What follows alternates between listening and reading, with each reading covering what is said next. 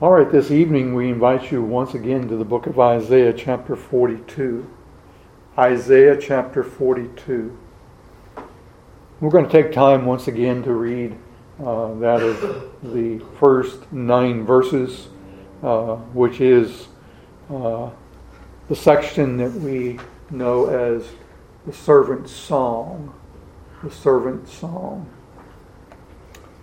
Beginning with verse 1. Behold my servant, whom I uphold, mine elect in whom my soul delighteth. I have put my spirit upon him. He shall bring forth judgment to the Gentiles. He shall not cry nor lift up, nor cause his voice to be heard in the street. A bruised reed shall he not break, and the smoking flax shall he not quench. He shall bring forth judgment unto truth. He shall not fail nor be discouraged, till he have set judgment in the earth, and the isles shall wait for his law. Thus saith God the Lord, He that created the heavens and stretched them out, He that spread forth the earth, and that which cometh out of it, He that giveth breath unto the people upon it, and spirit to them that walk therein. I, the Lord, have called thee in righteousness, and will hold thine hand, and will keep thee, and give thee for a covenant of the people, for a light of the Gentiles, to open the blind eyes, to bring out the prisoners from the prison, and them that sit in darkness out of the prison house. I am the Lord, that is my name, and my glory will I not give to another, neither my praise to graven images. Behold, the former things are come to pass, and new things do I declare. Before they spring forth, I tell you of them. The Lord add His blessing to the reading of these verses once again tonight. Our focus once again tonight will be on verse number 1, and in particular that of the first statement there in our text. This morning we asked some questions with regards to that of our text. We asked about the context. We asked about the speaker, the audience, and we asked the question, who is the servant? And I believe that we did answer all of those questions. We're not going to take time to go back and rehash those questions and the answers, but rather we're going to go on forward and see what the Lord has for us yet, even in addition to that of what we've already come to know about our text. There is a couple of things that we want to just make mention of before we go there, and it's in light of that of our message this morning. The Holy Scriptures have been given to us, and the manner in which they have been given to us is through that of special revelation and by that of progressive revelation. As you begin in the book of Genesis, the Lord begins to set before us various truths, and as you go forward in Scripture, you find that He revealed more and more and more.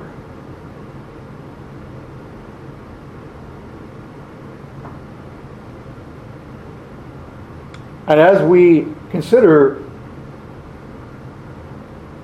the prophets,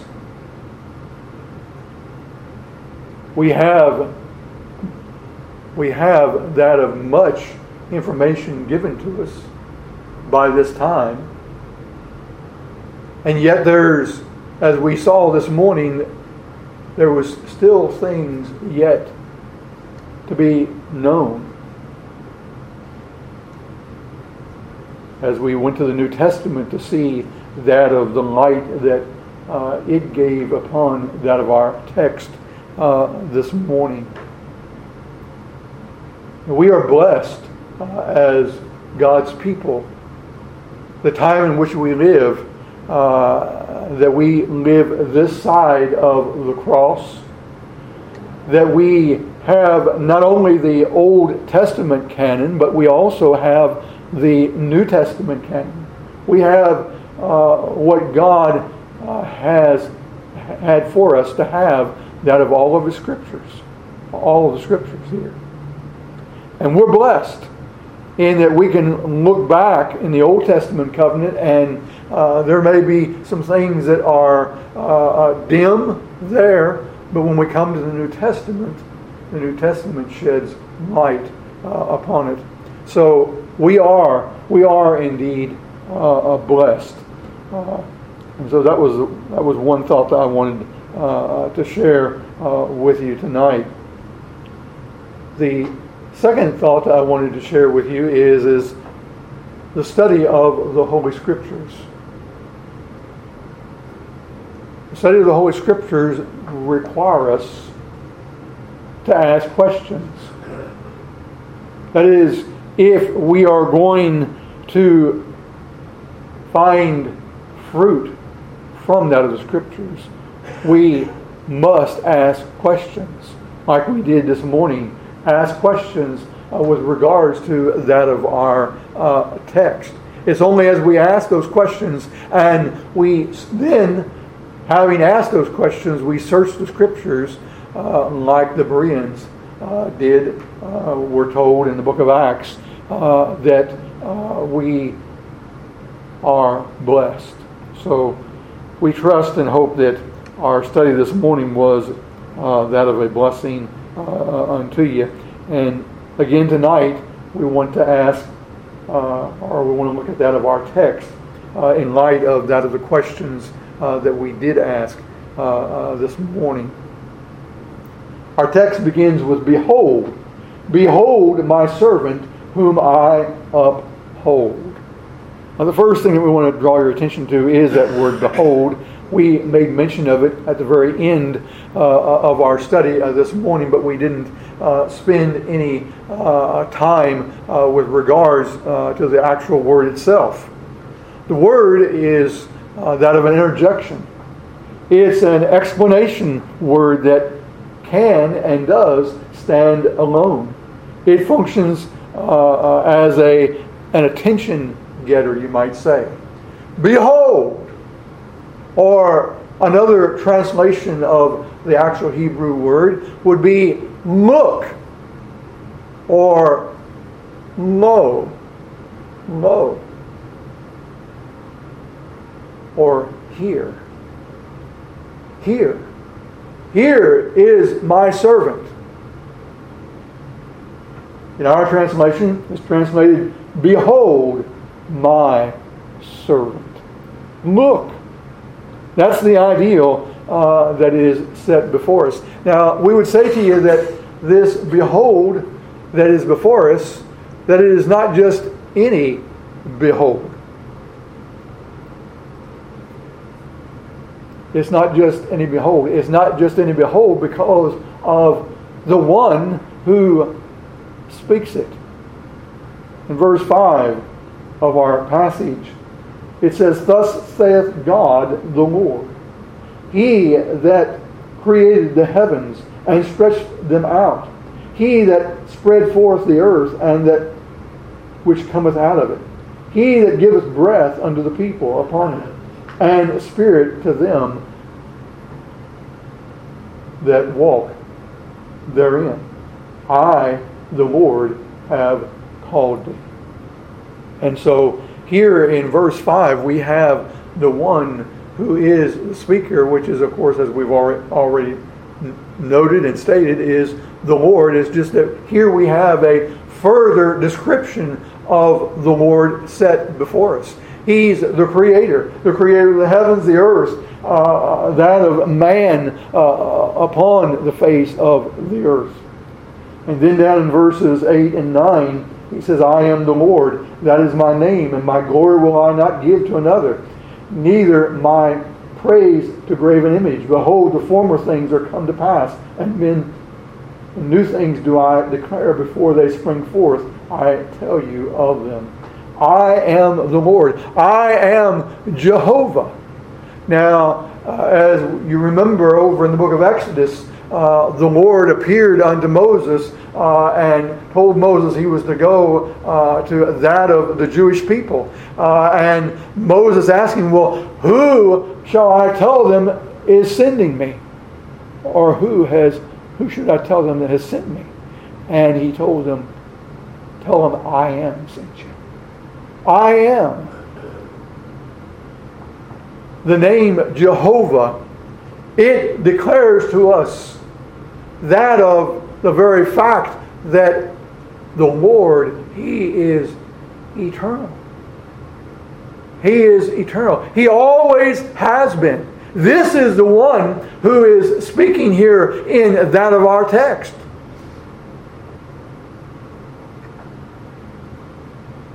I am the Lord. That is my name, and my glory will I not give to another, neither my praise to graven images. As we think of the Lord, His glory, His greatness, the heavens declare the glory of God, we're told by the psalmist.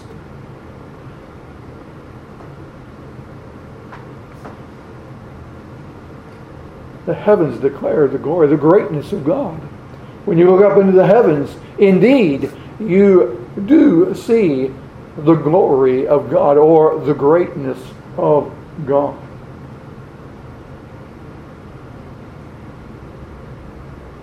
He says in verse 9, behold, the former things are come to pass, and new things do I declare before they spring forth, I tell you of them. He knows the beginning and the end. He knows the beginning and the end. There's nothing that He does not know. For He's the creator of it all. He's the planner of it all. So this is the one who is speaking in our text, and this is the one who says, behold my servant. That ought to get our attention, indeed. Our attention ought to be grabbed by that of what is, or who is speaking here, and the message that is declared here. Behold my servant. The word behold speaks of that of looking, that of taking in.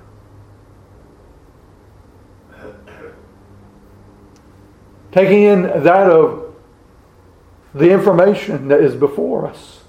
Taking in the case that is before us, that of the one who is labeled here as my servant. My servant. Look to behold, and in so doing gain knowledge.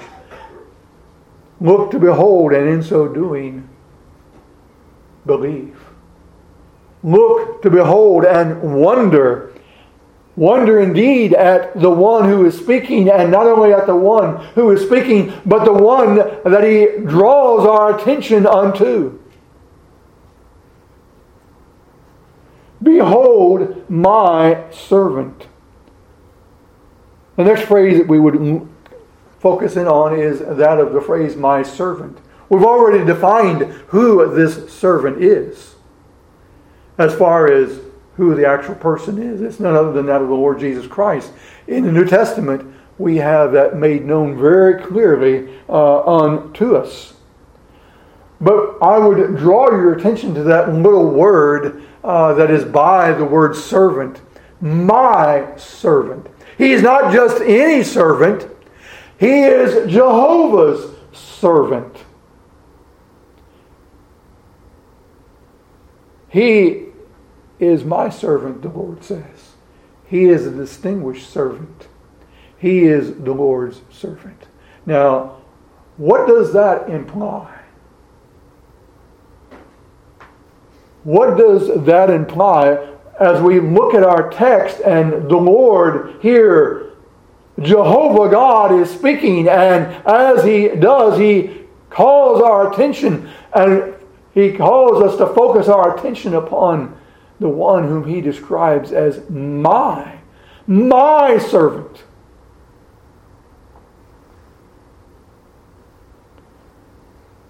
We're focusing in on that of the word servant for just a moment. The idea of a servant. What does it imply? We would say to you that it implies that of subordination to another. Subordination to another. The idea of submission to the will of another. Now, as we think of the Lord Jesus Christ, we know the Scriptures set before us that of the fact that He is the incarnate Son of God. John, in that very first part of John chapter 1, makes it very clear to us that in the beginning was the Word. And then he goes on to say in verse 14, and the Word became flesh and dwelt amongst us. Speaking of the incarnation there. God manifested in the flesh. We're told that His name would be Emmanuel, God with us. Paul, he speaks of the mystery of godliness over in 1 Timothy chapter 3 and verse 16. And as he speaks of the mystery of godliness, he says, God manifested in the flesh. And indeed, beloved, it is a mystery when we behold the Lord Jesus Christ, whom is spoken of here in our text as my servant. Indeed, it is a mystery as we behold Him as the God-man. God manifested in the flesh. The one born of the Virgin Mary. The one who laid upon that of her breast. The one in whom the Scriptures tells us that He grew in grace and knowledge. God, 100% God, 100% man.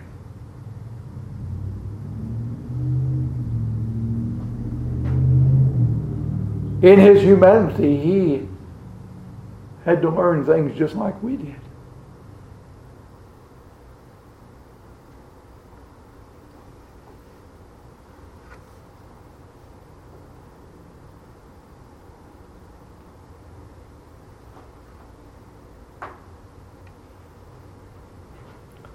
Over in the book of Philippians, Philippians chapter 2,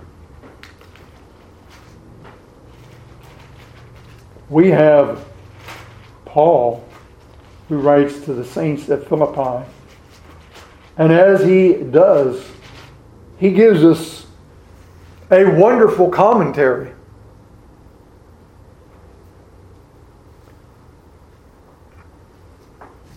Beginning with verse number 5, in writing to the Philippians, he tells them, let this mind be in you, which was also in Christ Jesus. Paul was telling the Philippians that they were to have the mind of Christ. And then he begins to give us a commentary on Christ Jesus. Beginning with verse 6. Who, that is Christ Jesus, being in the form of God, thought it not robbery to be equal with God, but made Himself of no reputation, and took upon Him the form of a servant, and was made in the likeness of men. Note verse 7 in particular, and the reason why I draw your attention to verse 7 is that of the word servant there. But made himself of no reputation, and took upon him the form of a servant, and was made in the likeness of men. God the Son, prior to His incarnation, He was with the Father.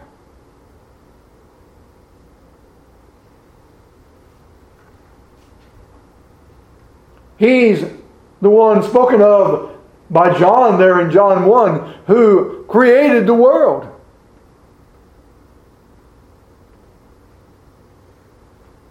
Was in the beginning. We have in the Godhead the Father, the Son, and the Holy Spirit. 3 in 1.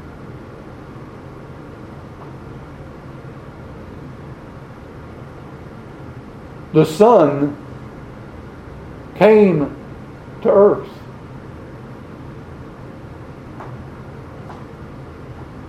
He left all the glory that He had with the Father, and He came to earth and was born of a virgin. This is what Paul here is speaking of here. Who being in the form of God thought it not robbery to be equal with God, but made himself of no reputation, and took upon him the form of a servant, and was made in the likeness of men. And being found in fashion as a man, he humbled himself and became obedient unto death, even the death of the cross. Wherefore God also hath highly exalted him, and given him a name which is above every name, that at the name of Jesus Christ every knee should bow, of things in heaven and things in earth and things under the earth.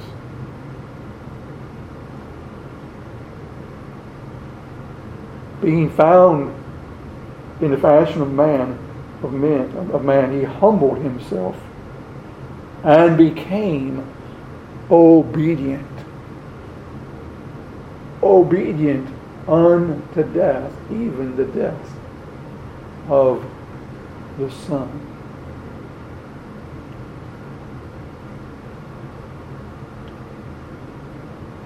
The Lord Jesus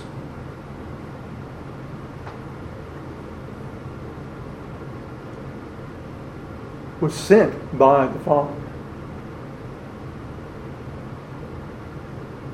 He tells us that in the Gospel of John. Sent with a purpose, with a work to do.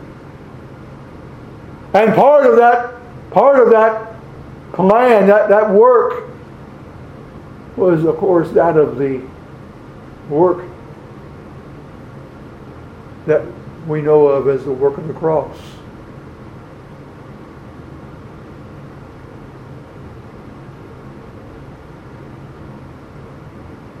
He kept the law perfectly, obeyed it. The perfect servant.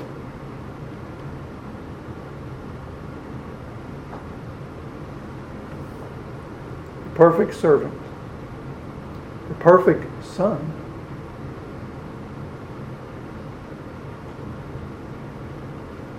He was obedient.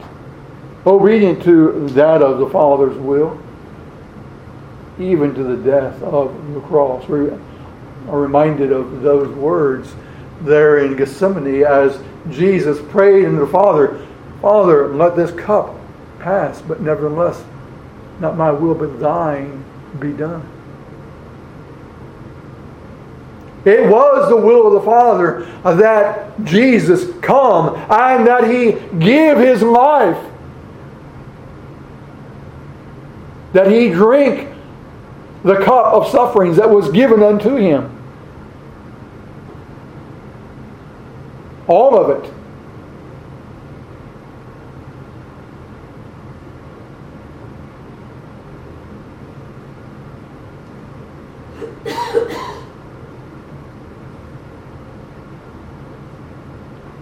Behold my servant. Behold, as he's born of the Virgin Mary, busy about his Father's business, doing the will of his Father, doing always those things that please him, submitting to the Father's will to drink the cup.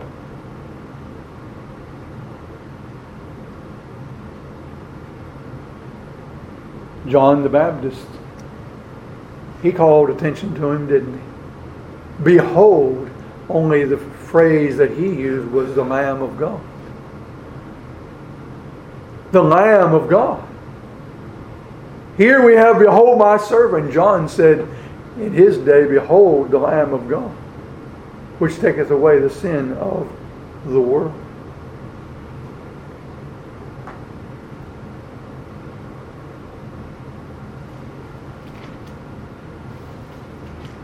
As we come back to that of our text,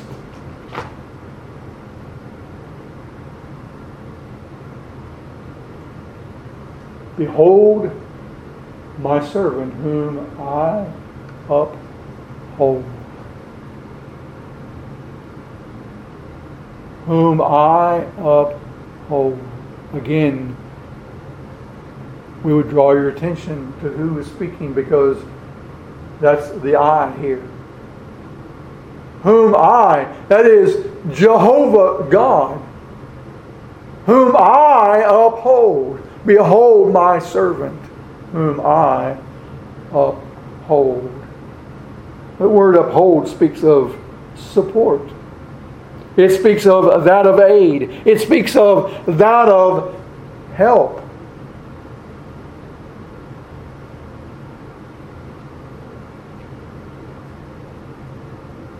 We know from the New Testament, as we read about our Lord Jesus, that He had that of various periods of great trial. His whole life was a trial, tribulation.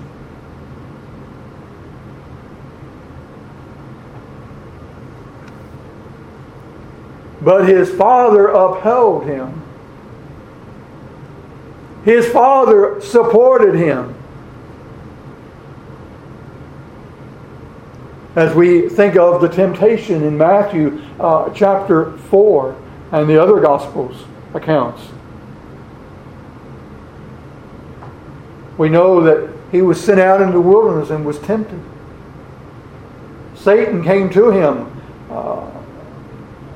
and what is said before us is that of 3 times he came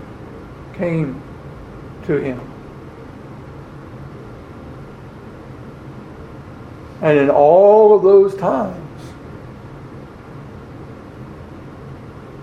He was upheld. He was supported.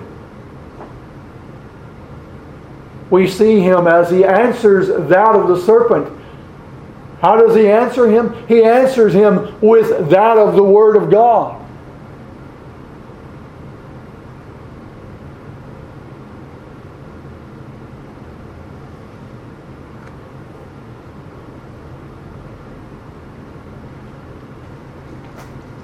And of course, all that He went through, it was,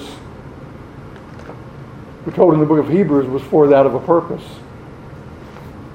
All that He went through in that of His life.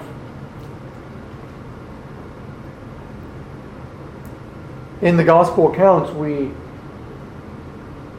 as we read them, we see Him rise up early in the morning. And what do we see Him doing? We see Him going and kneeling and praying to the Father.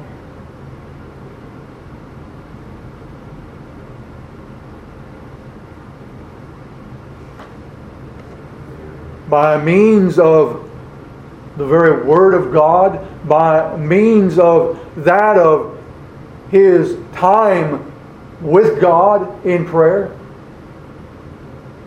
He was given strength. You say, well, Brother Steve, this is the Son of God. Yes. And this is somewhat of the mystery,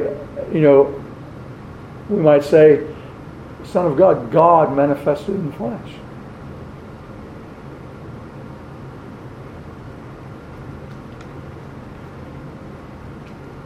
Yeah, he was tested. Tested in all points without sin, the book of Hebrews tells us.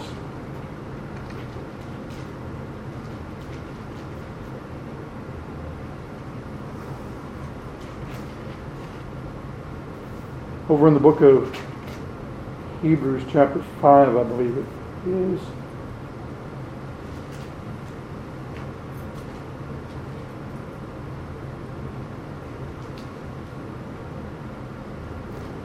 In Hebrews chapter 5,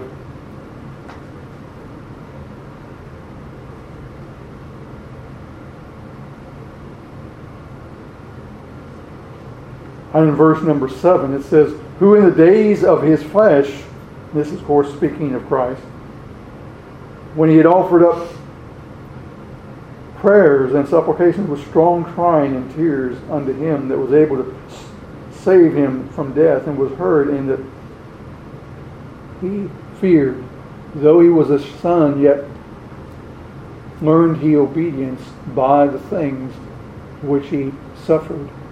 And being made perfect, he became the author of eternal salvation unto all them that obey him. Called of God and high priest after the order of Melchizedek.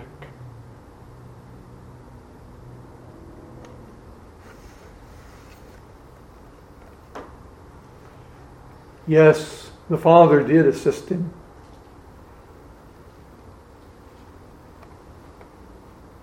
All throughout that of his life.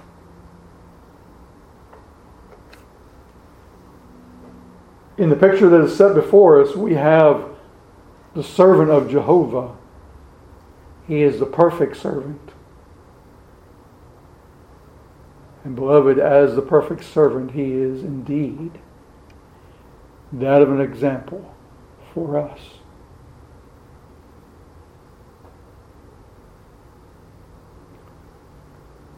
Behold my servant. Let us behold him. Let us never stop beholding him. Beholding him in all of his glory.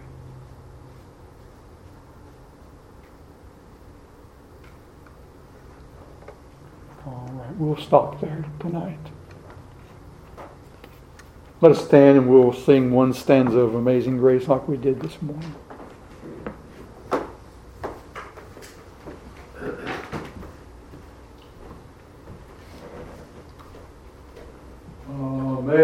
Amazing grace, how sweet the sound that saved a wretch like me.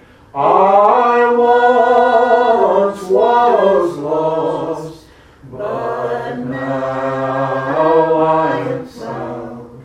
Was blind, but now I see. As we think of the book of Isaiah, and in that 41st chapter of Isaiah, we have that wonderful text in verse number 10, which says, fear not. In those verses, the Lord, he is speaking unto that of Israel. Israel as that of a people there. And yet, beloved, they weren't perfect, were they? But from that one, there came one who was a perfect one. A perfect servant of Jehovah. All right. I ask Brother Donald to call in for prayer. Oh, dear Heavenly Father, Lord, we do praise you for giving us your only begotten Son, thy perfect servant.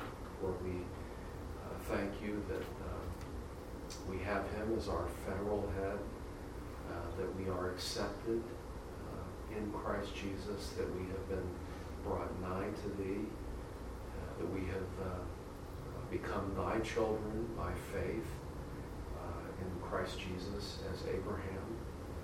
Lord, we pray that we might be faithful to our Lord and Savior. We acknowledge him as the head of your church. Lord, may we know and do his will, thy will. Father, do help us to have a greater appreciation for thee, for thy dear Son, for the work of thy Holy Spirit. May your work of grace be wrought mightily in each of us on a daily basis. Lord, help us to grow in grace and in knowledge, to be more like thy dear Son, to have his life manifested in our mortal flesh.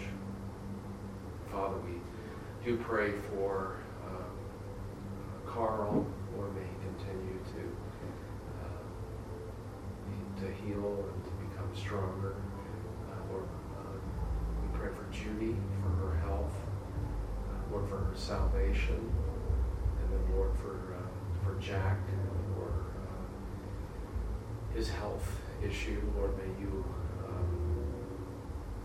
provide help and grace in all of this. And then Lord, for Stella, Lord, you give her healing and patience as she bears the aggravation of her current circumstance. Lord, you give her much grace. And then, Father, we think of Hannah. Lord, may you touch her body and give her healing, deliver her and her family from this virus. Father, we do pray your blessing upon each of our family members. We lift them up to thee. May you provide for all their needs, and Lord, may you truly be their God, their covenant God. May they find their all in all in Christ Jesus. Do bless the gospel. May it go to the ends of the earth. Help us to be salt and light here in this passing evil age. And Father, we do pray that you would bless our country, bless our leaders. Lord, give them wisdom, help them to rule justly and wisely. Lord, may our constitutional freedoms be protected and extended. May we continue to know quiet and peaceable lives that pleases thee. Father, do bless us now as your people. Forgive us for our sin. Lord, may we know your fellowship throughout this coming week. We pray this all in Jesus' name. Amen. Amen.